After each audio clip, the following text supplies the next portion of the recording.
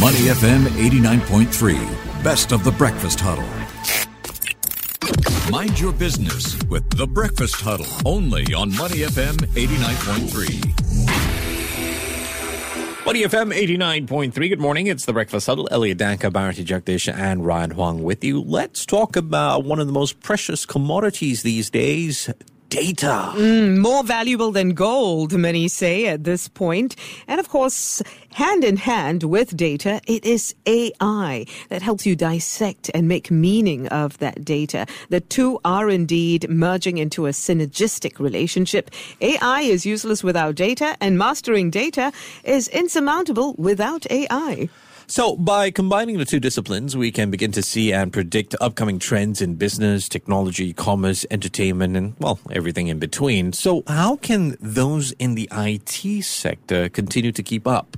Well, this company, Databricks, recently announced the expanded availability of its services on Google Cloud for customers across the region, across the Asia Pacific, with availability on Google Cloud's Singapore and Sydney regions as well. This momentum, of course, follows the partnership's global launch last year, and the expansion across Southeast Asia is a reflection of growing regional customer demand for open and modern lakehouse. Let's find out more about this from Andrew Martin, head of South Asia for Databricks. Andrew, good morning. How are you? Good morning, everyone. Thanks for having me on the show. I'm great. How are you? Very good, sir. And you guys are on a mission to help data teams solve the world's toughest problems. I suppose before we talk about those problems, tell us a little bit more about Databricks. Absolutely. Yeah, that's right. We believe all teams in business are data teams, and our purpose in life is to help those data teams solve some of the world's toughest problems with data. And to do that, we are the inventor and the pioneer of a new category in data and AI, which we call the lakehouse. Okay. Keanu Reeves in that one? No, yeah. What was that? Is Keanu Reeves in that one? No, I'm kidding. You know, funnily enough, I just did watch The Matrix the other day, and it was a good old classic again. But yeah, look, Keanu Reeves could be in the lakehouse. In fact, everyone can be part of lakehouse because it brings businesses of all sizes, all industry, and all ages the ability to put their data on one simple, collaborative, open source, open standard cloud platform so that all of their teams can execute all use cases from AI to BI in one place, making it faster to innovate and create data and AI innovation. Let's be more specific about the problems that people are facing currently, because clearly you are trying to solve the problem, right? But let's get down to the nitty-gritty here. What are the 3 or 4 major issues that clients are facing in terms of collecting, storing, and processing data? Yeah, that's great. I think that over the next 5 to 10 years, we're seeing a really strong set of trends consistently evolve with the most successful data and AI companies. Firstly, we're seeing a continued growth in the number of companies building their technology and data on the cloud. And in Singapore here, with the investment in public cloud growing, we've seen that from a few years ago at around 1.5 billion to now, by the end of next year, we're seeing that as much as 3.6 billion in public cloud investment. So one of the big trends is really continuing to see companies build their data and technology on the cloud. Secondly, what we also see, and I work with many different companies out here in Singapore, and right in the heart of Singapore, we can see there's a really big demand to simplify data architectures. Most companies have built different applications, different solutions to support different use cases, but that's create this disconnected set of data, which makes it costly and slow to innovate. And so as we move forward, one of the big trends we're seeing companies of all sizes think about is how to create a simple architecture that provides one platform for all of your data that allows all of the innovation to happen in one place. And then finally, this is a big one, embracing open source and open standards. And recently we surveyed a range of different data leaders, and one of their number one regrets was not embracing open source and open standards soon enough. And as the different types of data evolve and AI becomes more and more prevalent, there's a range of different open source and open source technology and open standards companies need to make sure they can consider. Andrew, could I trouble you to expand a little bit on that? And pardon me, because I don't fully understand. So why is it not capitalizing on open source? I mean, what did that cost these companies? Yeah, great. So awesome. I love this topic. So firstly, when you embrace open data formats, it avoids vendor lock-in, and it provides flexibility that allows organisations to more easily share and use data across different systems and tools. And I think in Asia in particular, it's not new. I mean, over 2/3 of the IT leaders we speak to already use some type of open source technology and open standard. However, as the sophistication of data and AI rapidly improves, we're starting to see massive adoption and demand for open source and open standards, and in fact, more so than our neighbours in the US or Europe. Talk to us about the costs of all of this. I mean, a lot of companies say it can be prohibitive, but if you know how to navigate the arena, it doesn't really cost much at all. So how can all of this be operationalized in the most cost-effective manner? Yeah, I think just in speaking with different data teams, I think both cost and risk are definitely considerations that you need to manage. And many companies, the first conversation I have or my team has with companies is how do we optimize cost and minimize risk. I mean, I think when you use the cloud and when you embrace open source technologies, it's really easy to get started use case by use case without having to have long, lengthy discussions, sign an enterprise contract and then go through a big implementation. You can pick, easy to use, easy to build, easy to deploy use cases that fit for every industry and build from the ground up use case by use case using open source technologies like Databricks and building your data in the cloud. I mean, and correct me if I'm completely on the wrong track here, Andrew, but it's quite amazing, this open source thing, because I've just quickly checked up. Open source could solve COVID-19 vaccine inequality. Yeah, I believe that's true. I believe open source has the opportunity, when used properly, to solve any of the world's toughest problems. Amazing. Okay, Yeah. so illustrate for us how it can do this in the case of those vaccines and access to vaccines. Well, I think one of the great things with health and life sciences is that companies are able to access technology anywhere in the world in the cloud, and with open source, they can start to use it easily. And so if you think about, although I don't have an immediate example here for COVID, I've got a very similar one for the Genome Institute of Singapore, which is part of A-STAR. And when you think about Singapore's ageing population and the increased prevalence of chronic disease, healthcare is moving from treatment to prevention. And to do that, GIS, in partnership with us, has been analysing over 10,000 human genomes here in Singapore to then look at patterns in that data that would identify faster routes to market to solve some of the world's toughest illnesses.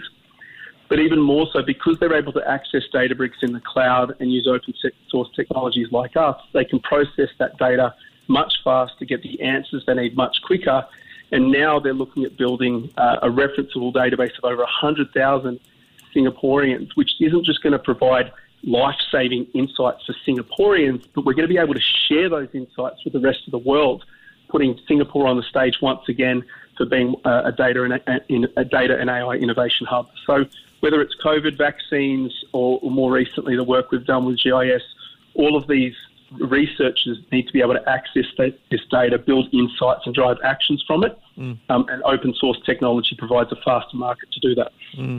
By the way, you've talked about it. You can already see the economic implications, the economic recovery implications. I'm curious, though, what does this mean for APAC's data landscape, and how do you see it shaping up in the next 5 years? Yes, so because of the investments in public cloud, because of the adoption in some of the other trends I spoke about, there's, speaking with leaders of different businesses, there's 2 or 3 challenges that are going to need to be considered by everyone listening in today, whatever business. And the first one is, I think there's a range of use cases that are consistent across industry. Banks are considering machine learning for fraud detection. Customers like Grab are looking at providing lakehouse capabilities to provide their teams with insights on customers. And there's a range of other technology use cases as well. And I think what we're seeing over the next 5 years will be a shift in companies moving from software companies to data and AI companies. And it's choosing these best-in-class use cases for each industry that are becoming productized and available now. It's choosing which ones are going to future-proof your business. That's going to be the big trend now. What are the data and AI use cases I can implement for my business, and where will I be at the end of that process compared to my competitors? When we talk about the Asia-Pacific region or even just Southeast Asia, we have to come to terms with the fact that there is a great disparity in terms of access to technology. Yeah? When we talk about geographical divisions and the willingness to use the technology as well, disparities in that arena. So how do you bridge that with a service like this? Right. Well, there's two parts to that. I think one is the access to data. And two is just building the skills and talent in the market and creating jobs for Singapore and building that talent to serve those future jobs as the industry grows. For access to data, the ability to transfer data across boundaries and jurisdictions is increasingly crucial to using data-driven technologies. And consumers, businesses, and in fact, actually the public sector with government are needing to consider using data on a daily basis.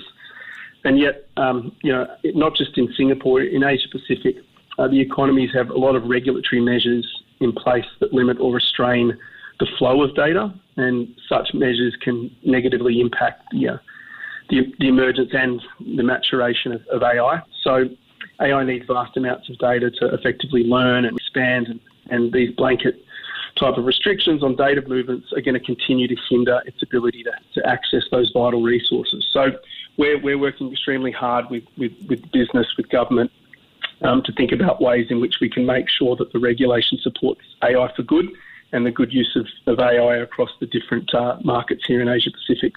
I do apologize if this might sound a little bit complicated. So I get that you're talking about the architecture for data, and you're kind of alluding to the whole idea of a good data strategy. I do want to ask about that. What makes a good data strategy? Should we bear in mind that at some point there needs to be an international governance, although I don't know how you would have an international governance where everyone's somewhat on the same page, because with cyberspace there are no boundaries. Yeah, right. Sorry, mate. No need to apologise. I love questions like that, and personally, I'm still figuring it out too. Like my team, our customers, our partners, everyone in the ecosystem is continuing to think about these ways. But what we do know is that the current architectures companies use, if they're siloed and they create multiple applications, even within their own business, it becomes very hard to govern. So putting that modern architecture I spoke about that's simple and has your data in one place allows you to build governance and security within. And then as regulation adapts, and there's only so many things we control, but one of the things we know that will continue to happen is continued change in regulation. To adapt and comply with those regulations in the markets we serve, we need to be able to do that quickly. And so having that simple, modern architecture with governance and security built in means you only need to continue to maintain and develop that in one place, as opposed to having a data warehouse here, an application for exploratory data science there, and so forth. And it becomes very difficult to maintain your architecture when you've got different applications. So that's how we're helping companies stay up to speed with the continued change in regulation and compliance. You talk about there being too much regulation and working with governments and agencies to bring about a phenomenon of AI for good and to further AI for good. But you can't blame them for being suspicious of all of this, right? Because things can get out of hand so quickly. So what is your strategy in terms of convincing them otherwise, and to ensure that really those ill effects are mitigated, are blunted, and in fact eliminated altogether? Yeah, well, I think I definitely don't want to blame them. In fact, I think we at Databricks want to thank them. We appreciate the great work of many governments, like the government here in Singapore and all of the other countries we serve, and we really respect that. We need to put boundaries in place to make sure that data and AI is used for good. So, no, we certainly don't think there's too much regulation or blame governments for getting in our way. In fact, the other way around, we embrace their need to protect the community and make sure data and AI is used for good reason. And, we continue to work with companies of all sizes, small business, digital natives, large enterprises across all industry. And I think collectively there's a really strong interest in making sure that as we use data and AI, it's done in a way that, meets the needs of the government that we operate in. All right, we've been speaking with Andrew Martin, who is head of South Asia at Databricks. Andrew, appreciate your time this morning. You take care and stay safe. Thank you very much, everyone. Have a great day. To listen to more great interviews, download our podcasts at moneyfm893.sg or download our audio app. That's AWEDIO. Available on Google Play or the App Store.